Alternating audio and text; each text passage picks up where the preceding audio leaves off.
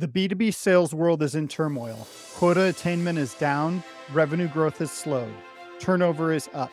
All of this is in the face of ever-increasing pressure to perform. Is it a surprise that the average sales leader stays in place for only 12 to 18 months? That's barely enough time to start executing the strategy. These problems are fixable, and we are going to serve the sales leadership community with this show. I'm Lucas Price. I've launched and exited B2B startups and built elite sales organizations. Now I want to give back by bringing you this podcast, Building Elite Sales Teams. It will be full of actionable best practices to help you excel as a sales leader. We're going to burn the churn. Let's get back to winning. Building Elite Sales Teams is on. Thanks for joining us today on Building Elite Sales Teams. This is your friendly neighborhood talent strategy nerd, Dr. Jim. I am the host for the day on this Founders Features edition of the show. In the world of sales, the only constant is constant change. If you're in a high-growth B2B tech sales org, the pace of change is often so fast that sales leaders can get whiplash. Now think about it. If you as the sales leader is getting whiplash, how are your reports feeling? So how do you communicate the pace of change? How do you communicate the changes that are happening without losing your people? That's the question that we're going to tackle today. And joining us is our usual host, but he's playing the role of guest today, Lucas Price. Welcome to the show. Glad to be here, Jim. Thanks for filling in for me and happy to be on the other end today. I'm looking forward to this conversation on a number of different levels because if we're thinking about the sales landscape today, especially the sales landscape over the last couple of years, there's been nothing but changes that have been happening. So I think this conversation is going to be extremely relevant. Now, before we dive into the meat of the discussion, I want to establish some context. And you've held just about every role within a sales organization. You've spent a lot of time as a sales leader, and you're obviously the founder of Yardstick as well. I'd like you to set the stage a little bit and give us some insight into the different changes that you've experienced throughout your sales career, both as an individual contributor and as a leader, and share with us a little bit about, in those moments, how those changes impacted your mindset. At ZipWhip, for instance, when I was the sales leader from less than $1 million in ARR on the B2B side to built the team that took the company to over $100 million in ARR. When I started there was 3 sellers and we built a much larger team than that over time, where about 70 people, perhaps, give or take, in the organization. So there are lots of changes. Things were going well for us. The company sold for $850 million to Twilio a little over 2 years ago.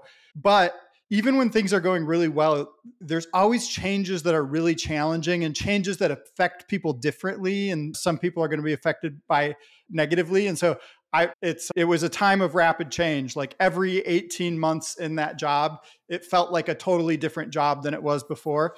And so dealing with change was a constant for sure. You joined the organization when it was fairly small and there was only a handful of sellers. There's 3 or 5 or 10 sellers there, and they were brought in the organization with a certain set of expectations. Now the team starts scaling, and with scaling and growing the team, you're going to have more reps, you're going to have more splitting of territories and all that sort of stuff. And all the people that were initially there are probably sitting there wondering, this isn't what I signed up for. This isn't the story that I was told. How did you navigate that particular circumstance where there were probably some reps who are like, oh, I'm getting half my territory taken away or whatever, the commission plan's changing? How did you navigate that as an early leader within the organization? I think it was actually easier as an early leader because people were joining when it was early on to be part of the rocket ship, to a growing company that has lots of opportunities inside of it. And so it was really easy to have conversations with people at that point in time where it's like, hey, if we succeed and if you're part of solving problems for us, then there's going to be a lot of opportunity for you within this company, and it's going to generate opportunities for you outside the company. I think when it got more challenging was when the organization was bigger and now changes are affecting different groups disproportionately. There was a time when we looked at our customers and decided, hey, there's a certain group of customers who churn at a higher rate. and they're not as valuable for us to go after. And so some of the sales reps who were selling to that segment of customers, we had to put them somewhere else. And at other times there were needs to move up market in various ways. And hey, we can't sell to this bottom end of this segment. We need to raise the prices and target the top end. We need to move away from monthly deals, and we need to move into multi-year deals. So there was all types of changes like this that I think were more challenging, that tend to become more prevalent later in the organization and are a little bit easier to deal with early on. Wow, that's really good. And it actually has me thinking, because if I'm looking at it from the rep's perspective, so I'm an early stage rep, or maybe as we've grown, I'm a rep that was brought on that built a specific set of skills in a niche. And now you're the sales leader who's telling me we're not going to service that niche because they churn too much. And I'm going to be pretty irritated with you because I've built months or maybe years of experience within this specific niche. So now I have to go learn a completely different niche. That's a recipe for a lot of churn on the rep side. So how did you navigate that conversation? Yeah, I think that the important part about it is really putting together a plan for how you're going to communicate it. And the plan is not a one-time thing. You're going to keep hitting it over and over again. And so what I was trying to communicate repeatedly to the whole sales organization before I had the individual conversations was, hey, change is part of our reality. And the company is going to have to do the things that are going to help the company succeed. And each of us individuals have a role to play in that. And there's two different attitudes that you can take towards that. One is, I'm going to be a victim of the change. This is totally unfair to me. This sucks for me. I hate that the company is making these changes. That's one attitude you can have about it. The other attitude is, and I would try to tell our sales organization, hey, as a sales organization, we're going to lead the change. We're going to do what's best for the company. And when you do that, there's going to be opportunities. The changes are going to create opportunities. If you're currently a top performer in a segment that's going to be de-emphasized, it's an opportunity for you to go and show that you can be a top performer in a different context. And that's going to help your reputation at this company. And it's going to help you if you ever need to go get a job somewhere else, that you've been a top performer in multiple different contexts and multiple segments. And so there's opportunities for you there. If you're not a top performer and your cheese gets moved around, it gives you an opportunity to be in a different context and show and become a top performer in a different context. So the first thing I tried to communicate to the sales team is like, hey, these changes are going to happen. It's inevitable. They're not just at this company. It's part of working in technology. And we have to decide how we're going to respond to them. And I tried to hit on those points over and over again, because I know that the first time you talk to someone, a little bit sinks in, but you got to hit it repeatedly to get them to buy into why the company was doing what it's doing, and that there are going to be some short-term negatives for them, but they have an opportunity to make it a long-term positive for themselves. So I hear all of that, and I still have my rep hat on. And you said a bunch of stuff, and I'm sitting here thinking, yeah, that's all good and fine. But right now, all I'm hearing from you is you're screwing with my paycheck. So that immediate sort of visceral reaction, what were the things that you did to mitigate or at least soften that initial reaction? In addition to that department-wide and company-wide communication about why the changes are coming and how we're going to respond to them, you also have to be listening to what the reps are saying and how it's going to affect them. And it's very easy to put a spreadsheet together that is going to send the company to the moon and beyond. It's going to be a rocket to the moon and beyond. And it's very easy to put magical thinking into that spreadsheet. And so you do have to be listening to the sales reps and listening to what's realistic. How do we accomplish the things that we need to accomplish?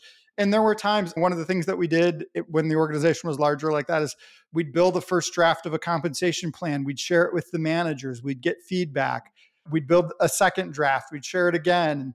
And we'd build a plan, and we'd realize some of what we're asking our sales reps to do this year really isn't going to be realistic that we put in the first draft of the plan. So we need to revise it in the second draft, and we'll get to where we need to where we want to be incrementally.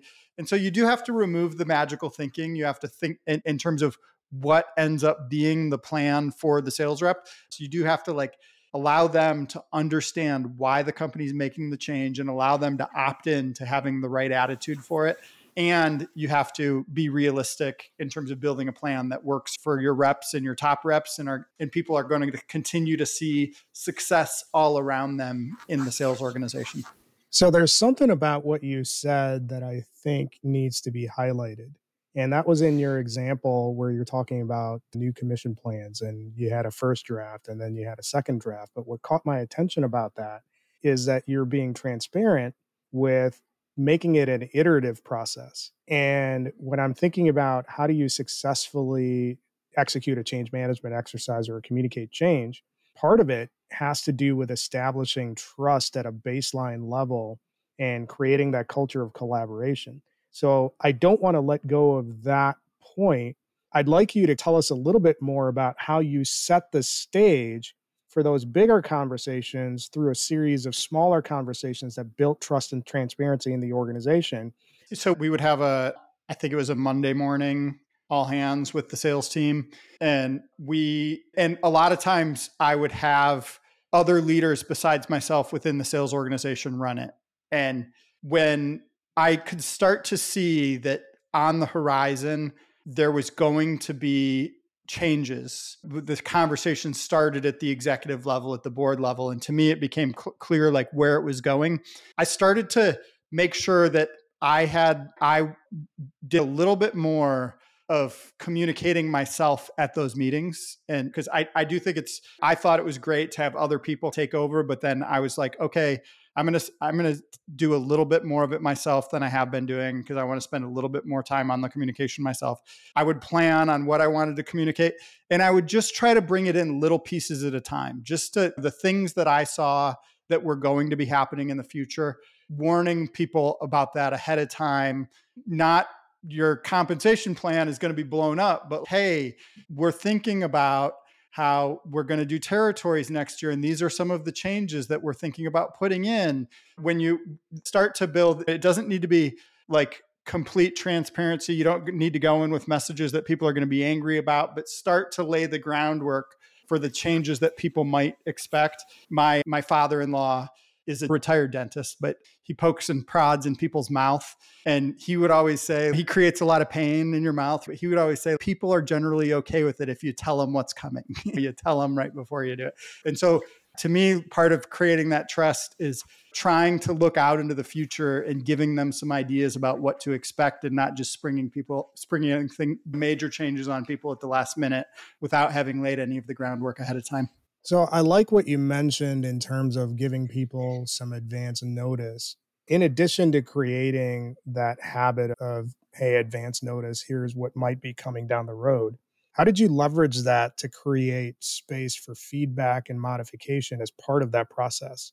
Yeah, I'm not sure. I did some things to do that, but I'm not sure if I did enough to do that. The things that I did was a couple of things that I did to try to create that environment was that I would try to block time on my calendar every week for an office hours. And I would tell the sales organization, hey, whatever it was, like Thursday afternoon, I want anyone in the sales organization that has anything that they want to talk with me about to put time on my calendar to talk with me about it. And so that was part of it, was like making like a certain time each week where my calendar was available to anyone in the sales organization for anything they want to talk about. The second thing was me reaching out to people relatively randomly within the sales organizations and asking to set 30-minute meetings with them where I would just poll them on what was going well for them, what wasn't going well for them, how the company was supporting them, how the company can do a better job supporting them. And those were a couple of the things that I did that I think were effective. I think that it's probably better to have a better plan, a more comprehensive plan than what I had, but I do think that those two things were both effective for me. So there's an interesting aspect about what you mentioned, the random 30-minute meetings. I think that's a great idea. And if you're pairing that with your standard sort of one-on-one cadence, that's like supercharging it. But one of the things that I'm curious about, and I don't really know what size the organization was at when you did these random 30-minute meetings, but how did you avoid the potential hurt feelings or friction from that manager might perceive that random 30-minute meeting with somebody that's at the line level as, oh, you're trying to step on my toes. What was your process for dealing with that potential landmine?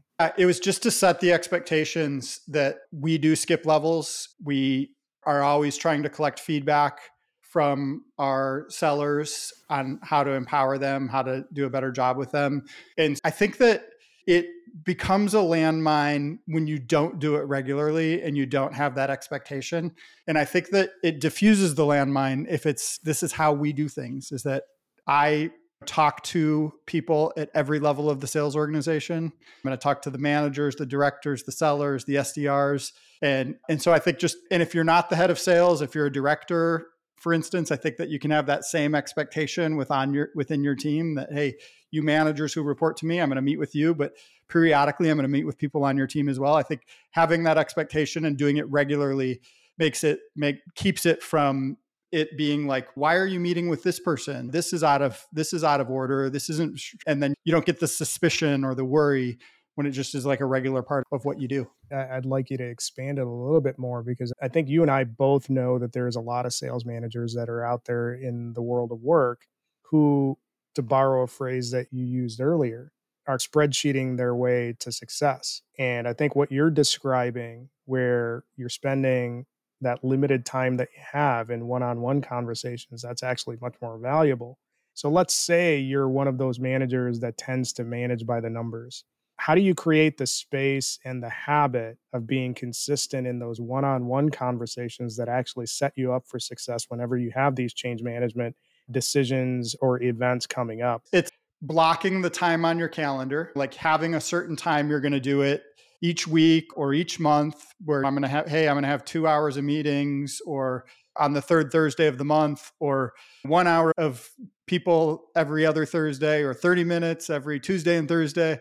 Like finding the time for, this is when I'm going to do it, blocking the time, communicating to probably to your direct reports, to those managers, saying, hey, part of me understanding what's going on in the sales organization and doing everything I can to help us succeed is that I'm going to start doing skip levels somewhat randomly. I've allocated this amount of time to do it. And then letting everyone else know that you're going to be inviting people to meet with you and the reason that you're doing it. And so I'm not saying that there wouldn't be some managers who would push back on it, but I just think it's a very sort of reasonable thing to do, as long as you communicate it the right way and those managers understand. And I don't really think that a manager has much of a leg to stand on to say, okay, it's fine that you do skip levels, but don't do them with my people. I'd be very concerned if I had a manager who responded in that way to something just standard that I'm doing. I want to switch gears a little bit and bring it to the rep level, but bring it to the rep level from a customer success perspective. Yeah. So we're talking about communicating change and communicating drastic change in a way that's effective. So let's say you're leading an organization, you have a strong group of existing customers that are paying and re-upping, and one of the initiatives that's announced internally in the organization is that prices are going to increase for support and for new licenses for the next year. And anybody that's listening to this that's been in part of the sales organization, you can probably hear the response that the customer success organization is going to have. And they're going to be like, oh my God, everybody's going to leave. How am I going to tell my existing accounts that there's going to be a price increase next year? So when you face that sort of scenario and you're looking at the desk level account manager or customer success manager that's in charge of renewals, and they have to communicate a price change, how do they set the stage with their customer that something like this might be happening so that they have a better chance of that conversation going well? Yeah. So I think, first of all, in the conversation with the customer success manager and helping them understand what's going on, the first thing I would say is I would hope it would be a data-based decision. And so I think that you want to be able to bring the data to the customer success manager. And I think that the data could be of the flavor of, look, we have really good reasons to think that our customers aren't going to leave us over this, or we can't continue to operate under the old way. And so even if we don't have really good data, the only way for us to get to where achieve our goals as a business is to make these changes. And so I think bringing that data to the conversation, because I think it's really really important that people understand the why of these changes. And then at the same level, I think that there's perhaps a twist on the data, and it's maybe not as detailed, but there's something that you want to bring to the customer as well in terms of, hey, these are the changes that we're making. This is why, and this is how it's going to benefit you. So I think that, like all communications, it's important to put together a plan, to spend time on making sure you're doing a good job of it, and helping the people that are affected by it understand the reasons for it. All of that is solid. And if I draw a parallel from what you described earlier, I think the same principles apply in that circumstance, which is you have to create the habit and the relationship for those tougher conversations up front. So if you're an account manager or customer success manager or rep and you're not in regular contact with the people that you serve, and in this case, this would be a customer, any message is going to be received poorly because a relationship isn't there. So you have to have those sort of micro conversations first and make sure that you're setting the stage well. Really solid stuff, Lucas. I appreciate you walking us through the process of building an effective communication and change management plan. I think there's a lot of stuff here that's going to be useful for those sales leaders that are out there that are trying to do the same thing. So when you think back to all the stuff that we've talked about so far, for those listeners out there, what are the 2 or 3 things that you feel are critically important for them to keep in mind when they're trying to build this highly effective communication culture? I think number one is, for the context that you're in, trying to figure out what the appropriate level of transparency is. I think it's important to be transparent, but there are some times where there's confidential information involved and stuff like that. And so trying to bring the appropriate level of transparency to a communications challenge. Number 2, I think that the bigger the organization gets, the more complicated the communication becomes. I mentioned how every 18 months the job was a little bit different. In my last 18 months at ZipWhip, I spent a lot more time thinking about, how do I communicate the right way to this big group of people? Whereas in the first 18 months, I could just go and have one-on-one conversations with everyone quite easily. And so the communication gets more complicated, and you, as a leader, you really want to be very deliberate and be very thoughtful in those all the time, but in a different way in a larger organization. And then I think the third is, when you're dealing with changes, bring the reasons that you're making the changes to the conversation. That ties in again to the transparency. So those are the 3 points that I'd come back to. This has been a great conversation, and it's a pretty cool experience to have sort of the founder's corner and sharing a lot of the insights that you picked up that eventually led to a successful exit. So I think for those who are listening to the show, they're going to get a lot of valuable insights from the conversation.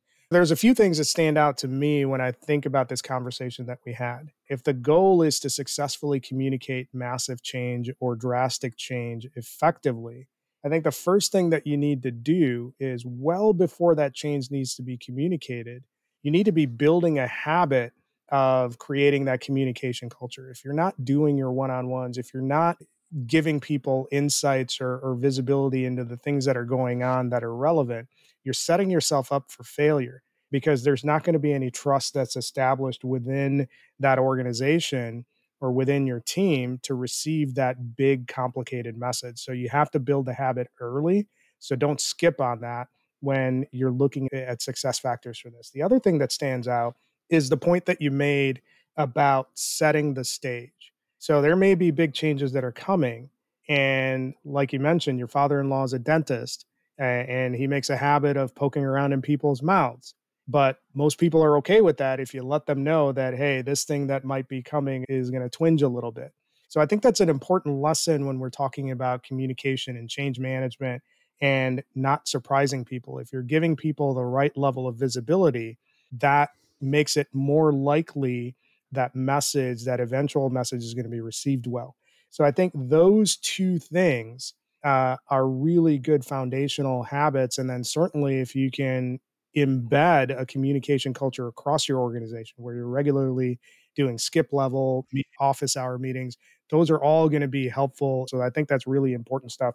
For those of you who have been listening to the conversation, if you want to find out more or you want to continue the conversation, you can find Lucas or I on LinkedIn. You can certainly email lucas@yardstick.team. If you want to learn more about Yardstick, go to yardstick.team and check out the website. There's a lot of resources there for you to get up to speed.